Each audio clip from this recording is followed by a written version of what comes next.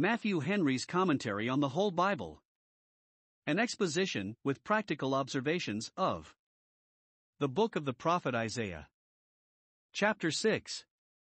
Hitherto, it should seem, Isaiah had prophesied as a candidate, having only a virtual and tacit commission, but here we have him, if I may so speak, solemnly ordained and set apart to the prophetic office by a more express or explicit commission, as his work grew more upon his hands, or perhaps, having seen little success of his ministry, he began to think of giving it up, and therefore God saw fit to renew his commission here in this chapter, in such a manner as might excite and encourage his zeal and industry in the execution of it, though he seemed to labor in vain. In this chapter we have 1. A very awful vision which Isaiah saw of the glory of God, verses 1 to 4, the terror it put him into, verse 5, and the relief given him against the terror by an assurance of the pardon of his sins, verses 6 and 7. 2. A very awful commission which Isaiah received to go as a prophet, in God's name, verse 8, by his preaching to harden the impenitent in sin and ripen them for ruin, verses 9 to 12, yet with a reservation of mercy for a remnant, verse 13. And it was as to an evangelical prophet that these things were shown him, and said to him. Isaiah 6 verses 1 to 4. The vision which Isaiah saw when he was, as is said of Samuel, established to be a prophet of the Lord, 1 Samuel 3 verse 20, was intended 1. To confirm his faith, that he might himself be abundantly satisfied of the truth of those things which should afterwards be made known to him. This God opened the communications of himself to him, but such visions needed not to be afterwards repeated upon every revelation. Thus God appeared at first as a God of glory to Abraham, Acts 7 verse 2, and to Moses, Exodus 3 verse 2.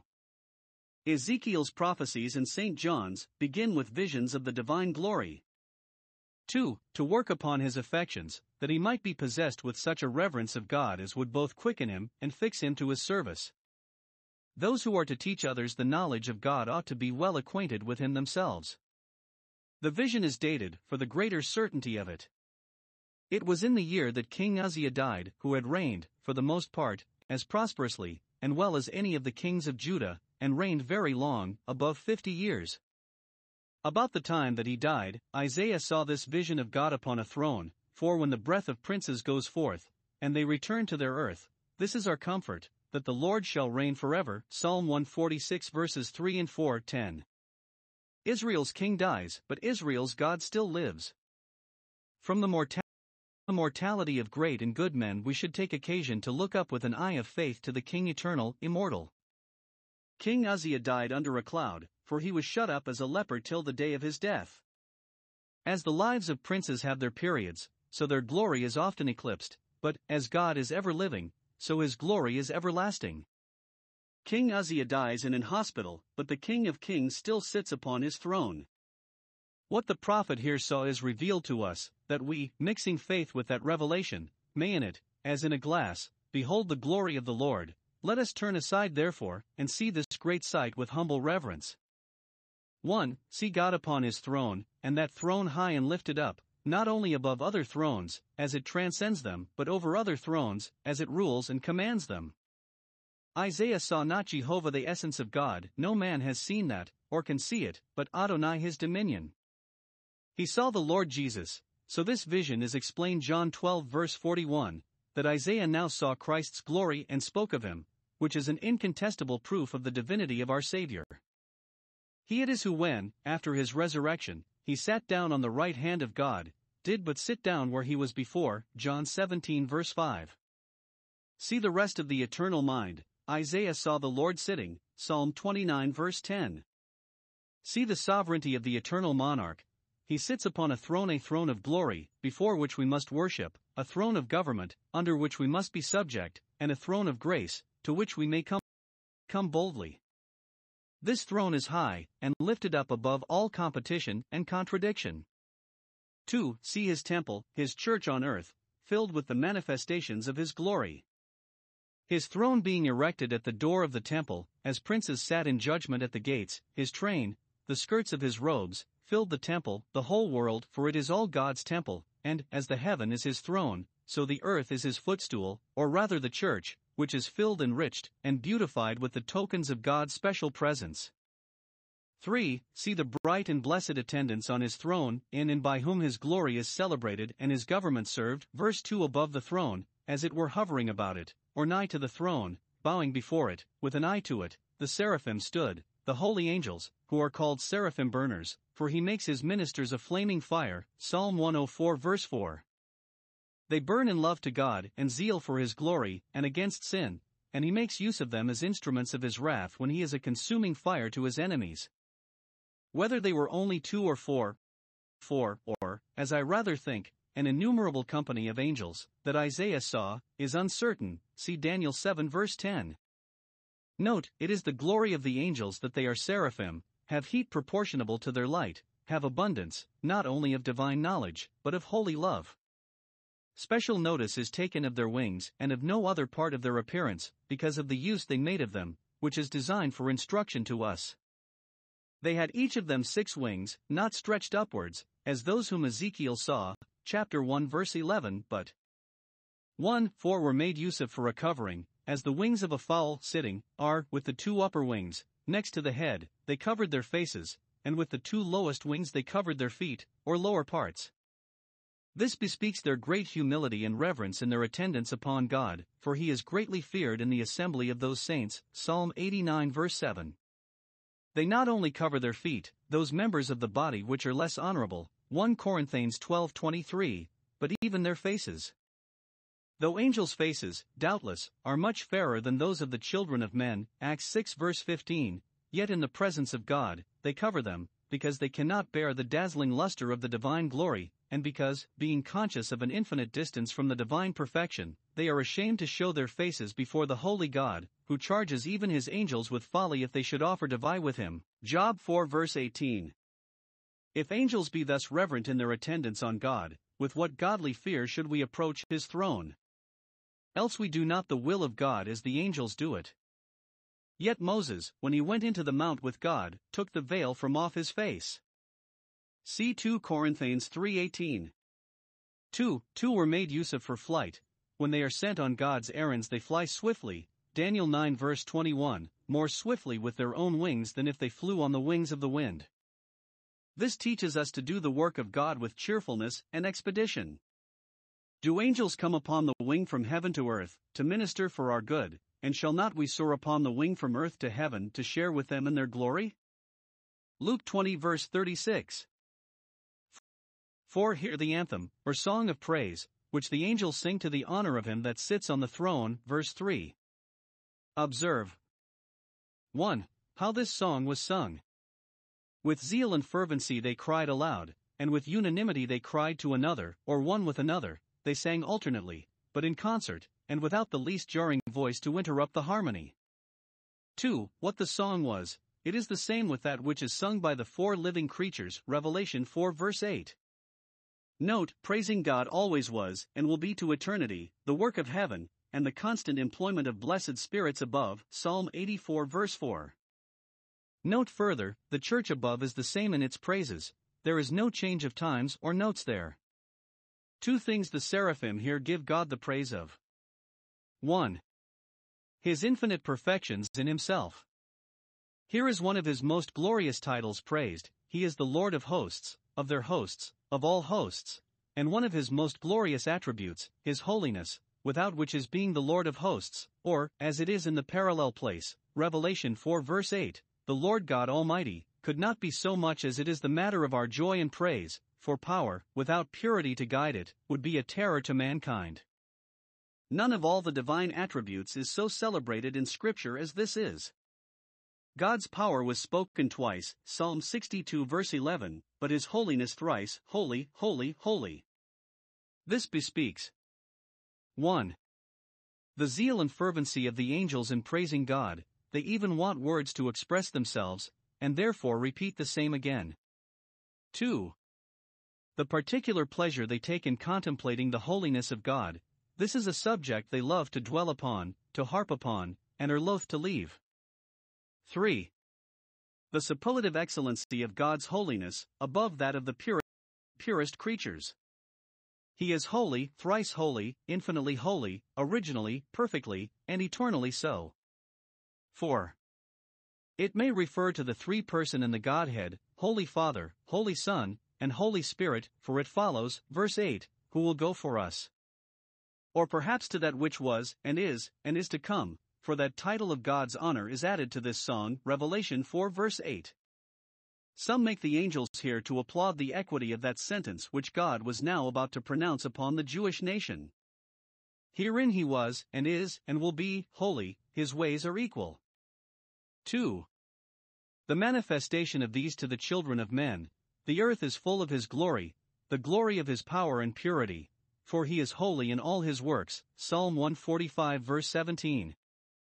The Jews thought the glory of God should be confined to their land, but it is here intimated that in the gospel times, which are pointed to in this chapter, the glory of God should fill all the earth, the glory of his holiness, which is indeed the glory of all his other attributes. This then filled the temple, verse 1, but, in the latter days, the earth shall be full of it. 5. Observe the marks and tokens of terror with which the temple was filled, upon this vision of the divine glory, verse 4.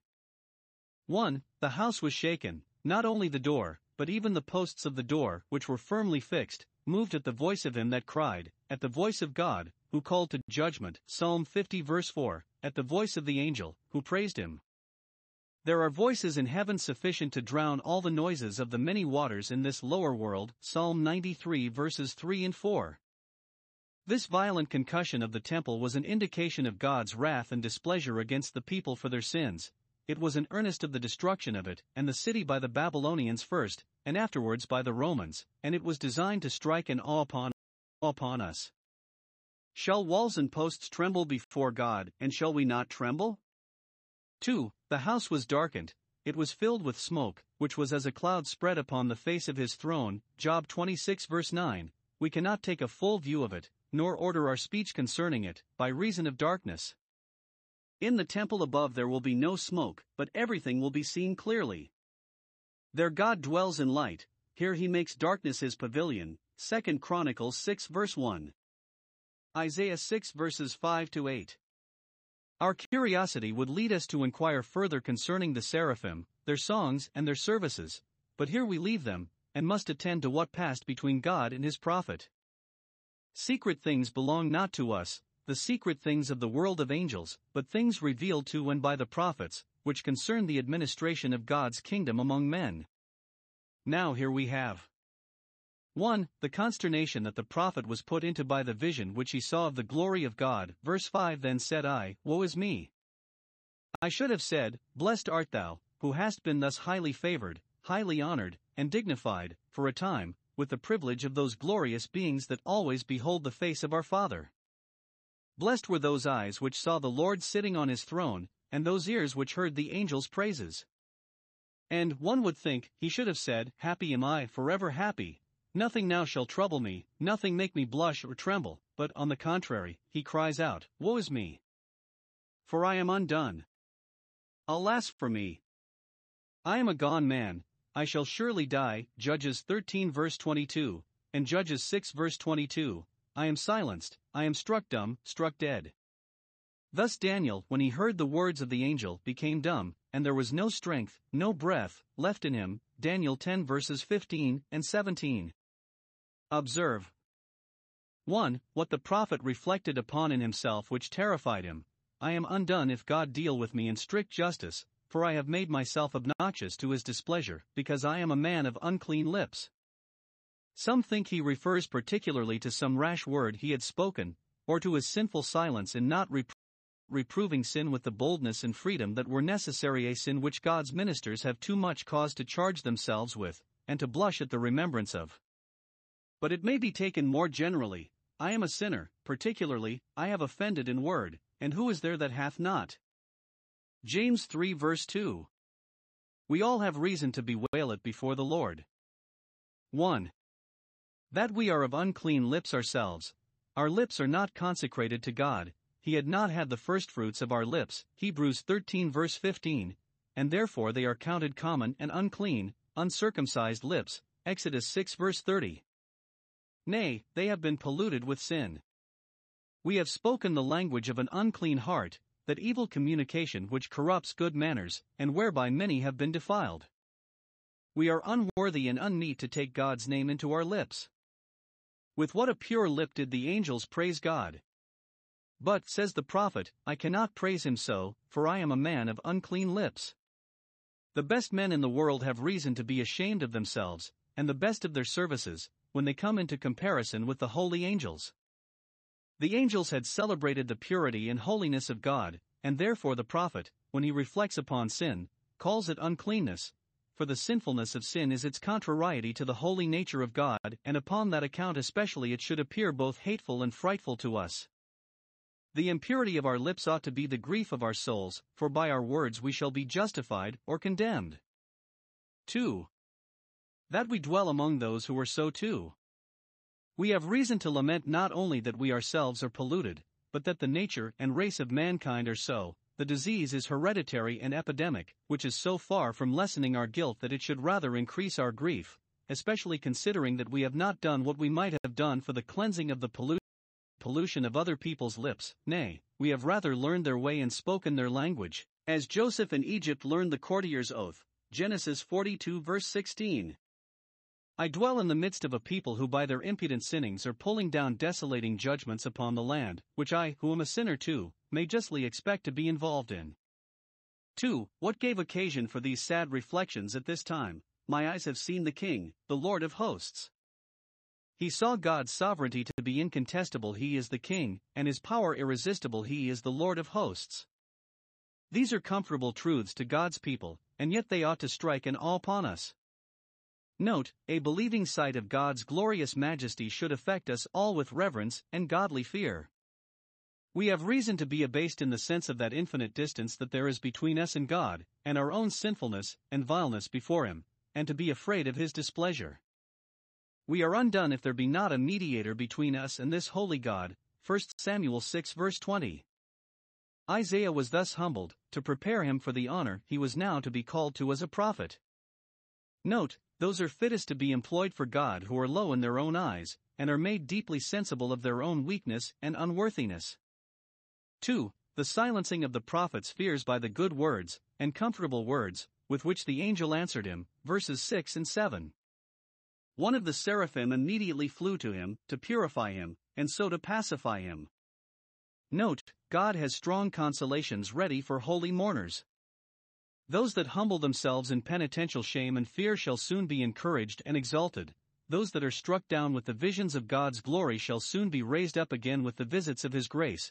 He that tears will heal. Note, further, angels are ministering spirits for the good of the saints, for their spiritual good. Here was one of the seraphim dismissed, for a time, from attending on the throne of God's glory, to be a messenger of his grace to a good man, and so well pleased was he with the office that he came flying to him. To our Lord Jesus himself, in his agony, there appeared an angel from heaven, strengthening him. Luke 22 verse 43. Here is 1. A comfortable sign given to the prophet of the purging away of his sin. The seraph brought a live coal from the altar, and touched his lips with it, not to hurt them, but to heal them, not to cauterize, but to cleanse them, for there were purifications by fire, as well as by water, and the filth of Jerusalem was purged by the spirit of burning. Chapter 4:4. The blessed Spirit works as fire. Matthew 3 verse 11. The seraph, being himself kindled with a divine fire, put life into the prophet, to make him also zealously affected. For the way to purge the lips from the uncleanness of sin is to fire the soul with the love of God. This live coal was taken from off the altar, either the altar of incense, or that of burnt offerings, for they had both of them fire burning on them continually. Nothing is powerful to cleanse and comfort the soul, but what is taken from Christ's satisfaction, and the intercession he ever lives to make in the virtue of that satisfaction. It must be a coal from his altar that must put life into us and be our peace. It will not be done with strange fire. 2. An explication of this sign. Lo, this has touched thy lips, to assure thee of this, that thy iniquity is taken away, and thy sin purged. The guilt of thy sin is removed by pardoning mercy, the guilt of thy tongue sins. Thy corrupt disposition to sin is removed by renewing grace, and therefore nothing can hinder thee from being accepted with God as a worshipper, in concert with the holy angels, or from being employed for God as a messenger to the children of men. Those only who are thus purged from an evil conscience are prepared to serve the living God. Hebrews 9 verse 14. The taking away of sin is necessary to our speaking with confidence and comfort either to God in prayer or from God in preaching, nor are any so fit to display to others the riches and power of gospel grace as those who have themselves tasted the sweetness and felt the influence of that grace, and those shall have their sin taken away who complain of it as a burden and see themselves in danger of being undone by it. 3. The renewing of the prophet's mission, verse 8. Here is a communication between God and Isaiah about this matter. Those that would assist others in their correspondence with God must not themselves be strangers to it, for how can we expect that God should speak by us if we never heard him speaking to us, or that we should be accepted as the mouth of others to God if we never spoke to him heartily for ourselves? Observe here. 1. The counsel of God concerning Isaiah's mission. God is here brought in, after the manner of men, deliberating and advising with himself. Whom shall I send?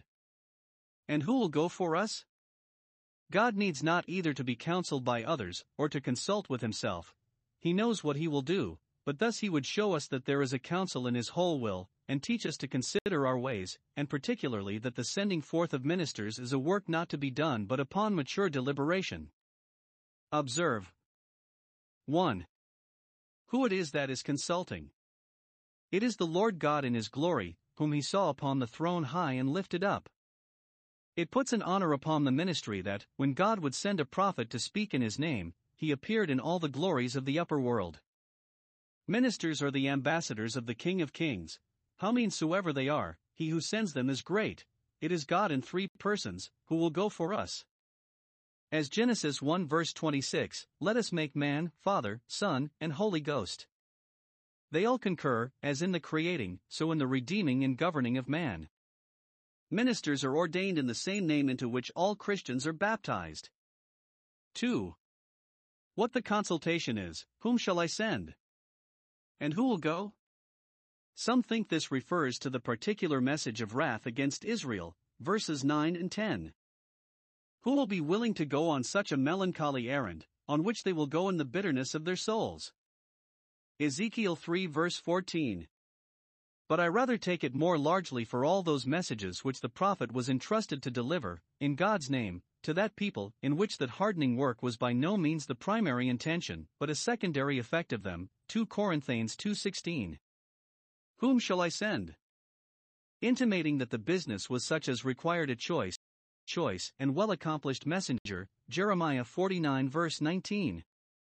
God now appeared, attended with holy angels, and yet asks, whom shall I send? For he would send them a prophet from among their brethren, Hebrews 2 verse 17. Note. 1. It is the unspeakable favor of God to us that he is pleased to send us his mind by men like ourselves, whose terror shall not make us afraid, and who are themselves concerned in the messages they bring. Those who are workers together with God are sinners and sufferers together with us. 2. It is a rare thing to find one who is fit to go for God, and carry his messages to the children of men. Whom shall I send? Who is sufficient?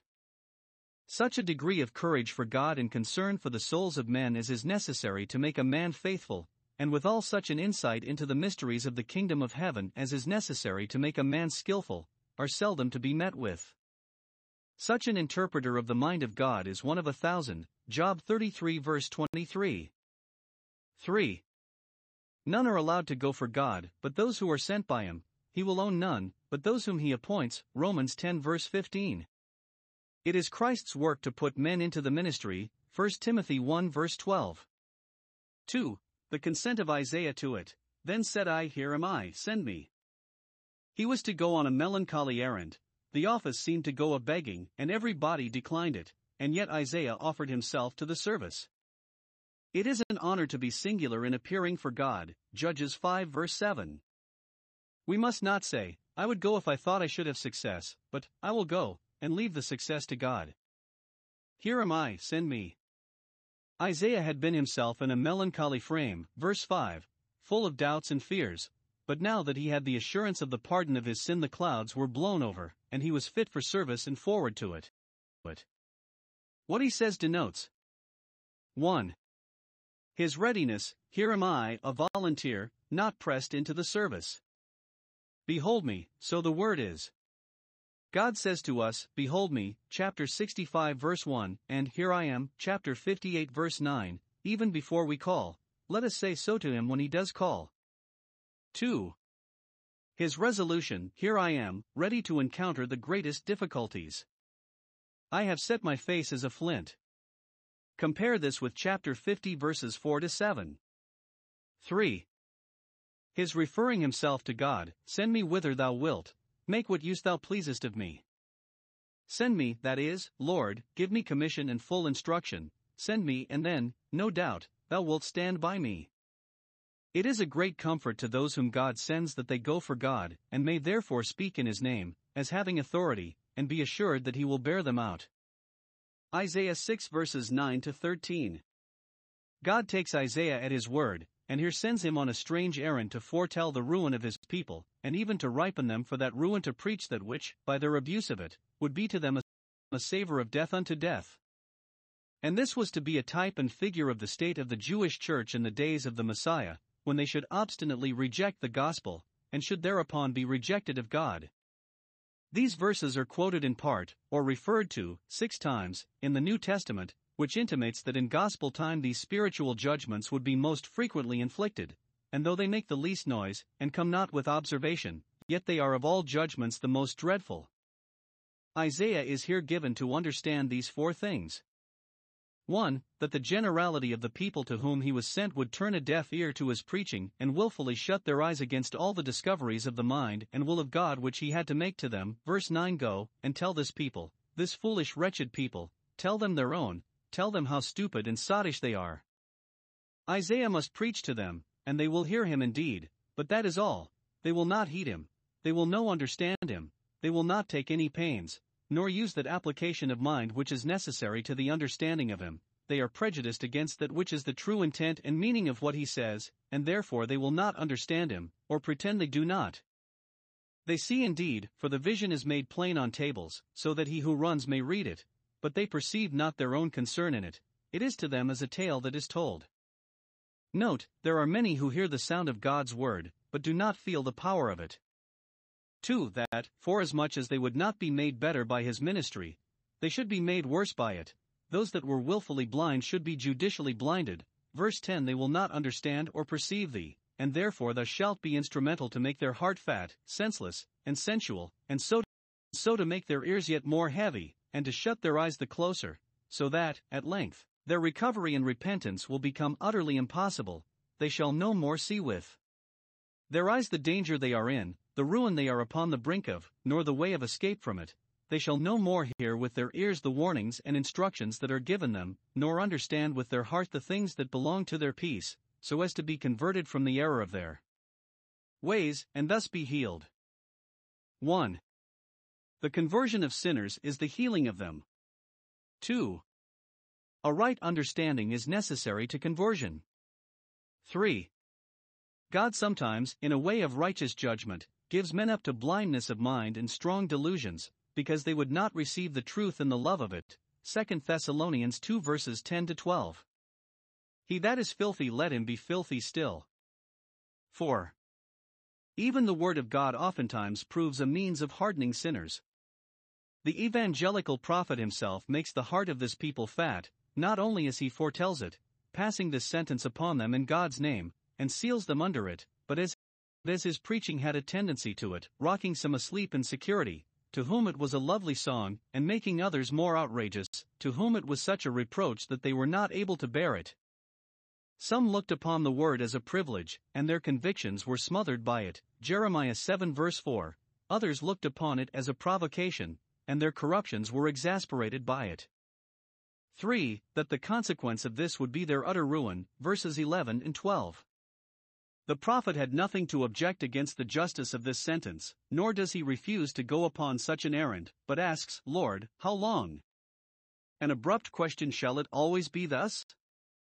Must I and other prophets always labor in vain among them, and will things never be better? Or, as should seem by the answer, Lord, what will it come to at last? What will be in the end hereof? In answer to this he is told that it should issue in the final destruction of the Jewish church and nation. When the word of God, especially the word of the gospel, had been thus abused by them, they shall be unchurched, and consequently undone.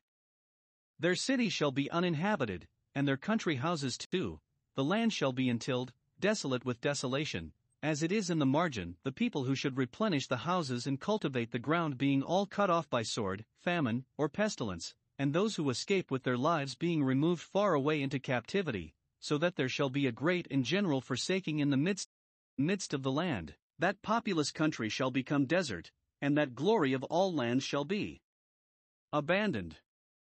Note, spiritual judgments often bring temporal judgments along with them upon persons and places.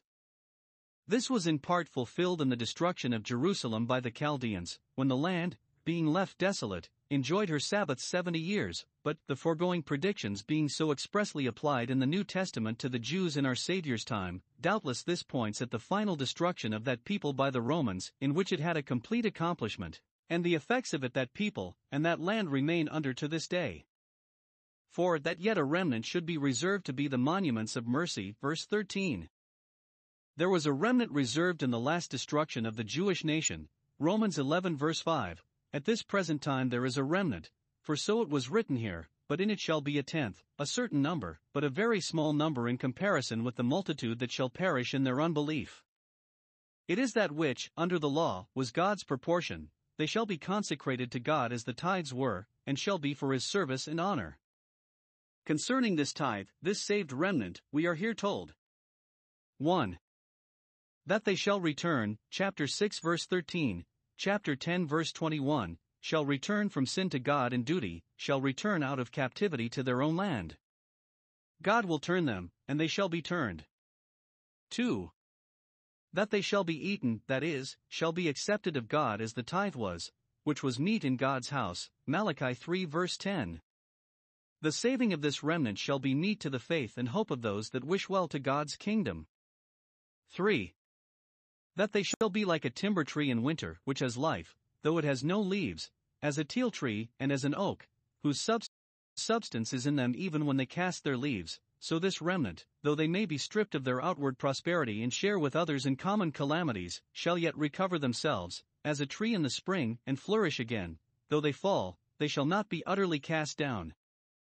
There is hope of a tree, though it be cut down, that it will sprout again, Job 14 verse 7. 4. That this distinguished remnant shall be the stay and support of the public interests. The holy seed in the soul is the substance of the man, a principle of grace reigning in the heart will keep life there. He that is born of God has his seed remaining in him, 1 John 3 verse 9. So the holy seed in the land is the substance of the land, keeps it from being quite dissolved, and bears up the pillars of it, Psalm 75 verse 3. See chapter 1 verse 9. Some read the foregoing clause with this, thus, as the support at Shalcheth is in the elms and the oaks, so the holy seed is the substance thereof, as the trees that grow on either side of the causeway, the raised way, or terrace walk, that leads from the king's palace to the temple, 1 Kings 10 verse 5, at the gate of Shalcheth, 1 Chron 26:16, support the causeway by keeping up the earth, which would otherwise be crumbling away, so the small residue of religious, serious, praying people are the support of the state, and help to keep things together, and save them from going to decay. Some make the holy seed to be Christ. The Jewish nation was therefore saved from utter ruin because out of it, as concerning the flesh, Christ was to come, Romans 9 verse 5. Destroy it not, for that blessing is in it, chapter 65 verse 8, and when that blessing had come, it was soon destroyed. Now the consideration of this is designed for the support of the prophet in his work. Though far the greater part should perish in their unbelief, yet to some his word should be a savor of life unto life. Ministers do not wholly lose their labor if they be but instrumental to save one poor soul.